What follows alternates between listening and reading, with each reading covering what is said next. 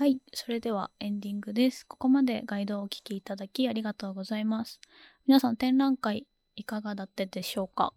この音声ガイドはコロナウイルスの影響とかでこれまでみたいにギャラリーツアーとかトークイベントが開催できないっていう状況の中でも展覧会を楽しんでもらえたらいいなという思いで制作しました。今回パースペクティブスパイラルというタイトルの中で集まった5人の作家さんのお話を聞く中で改めて自分のパースペクティブ、世界を認識する視点って何なんだろうって考えてみたんですけど、毎回お話を聞くのがすごく楽しくて、作家さんにお話を聞いたりとかして、それを一つのコンテンツとして、音声ガイドというコンテンツとして誰かに伝えていく、鑑賞する人に聞いてもらうっていう言葉とかツールっていうのを通して人を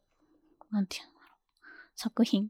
と見る人をつなげていくっていうところに面白いさを感じてやっていました。本当にお一人お一人と話していく中で、作家さんはご自身の作品だったりお考えをお話しされてるんですけど、そこが自分自身、私の中にも共通するものがあったり、新しい発見があったり、完全に別々の個人ではあるんですけど、私の世界を認識する視点っていうのは自分自身だけじゃなくて、常に自分以外の誰かの考えとか感性みたいなので成り立ってるのかなと気がつきました。はい。まさにそれがスパイラルしていくというか、きっとこの展覧会で見たもの、聞いたもの、感じたものっていうのは、これからの私の一部として構成していくものとしてつながっていくのかなと思います。はい。こんな感じで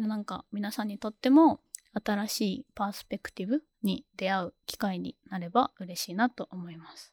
はい。展覧会とか音声ガイドの感想などがありましたら、概要欄に添付されている感想フォームから送信いただけるとすごく嬉しいです。で、ポッドキャストと YouTube のチャンネル登録の方もよろしくお願いします。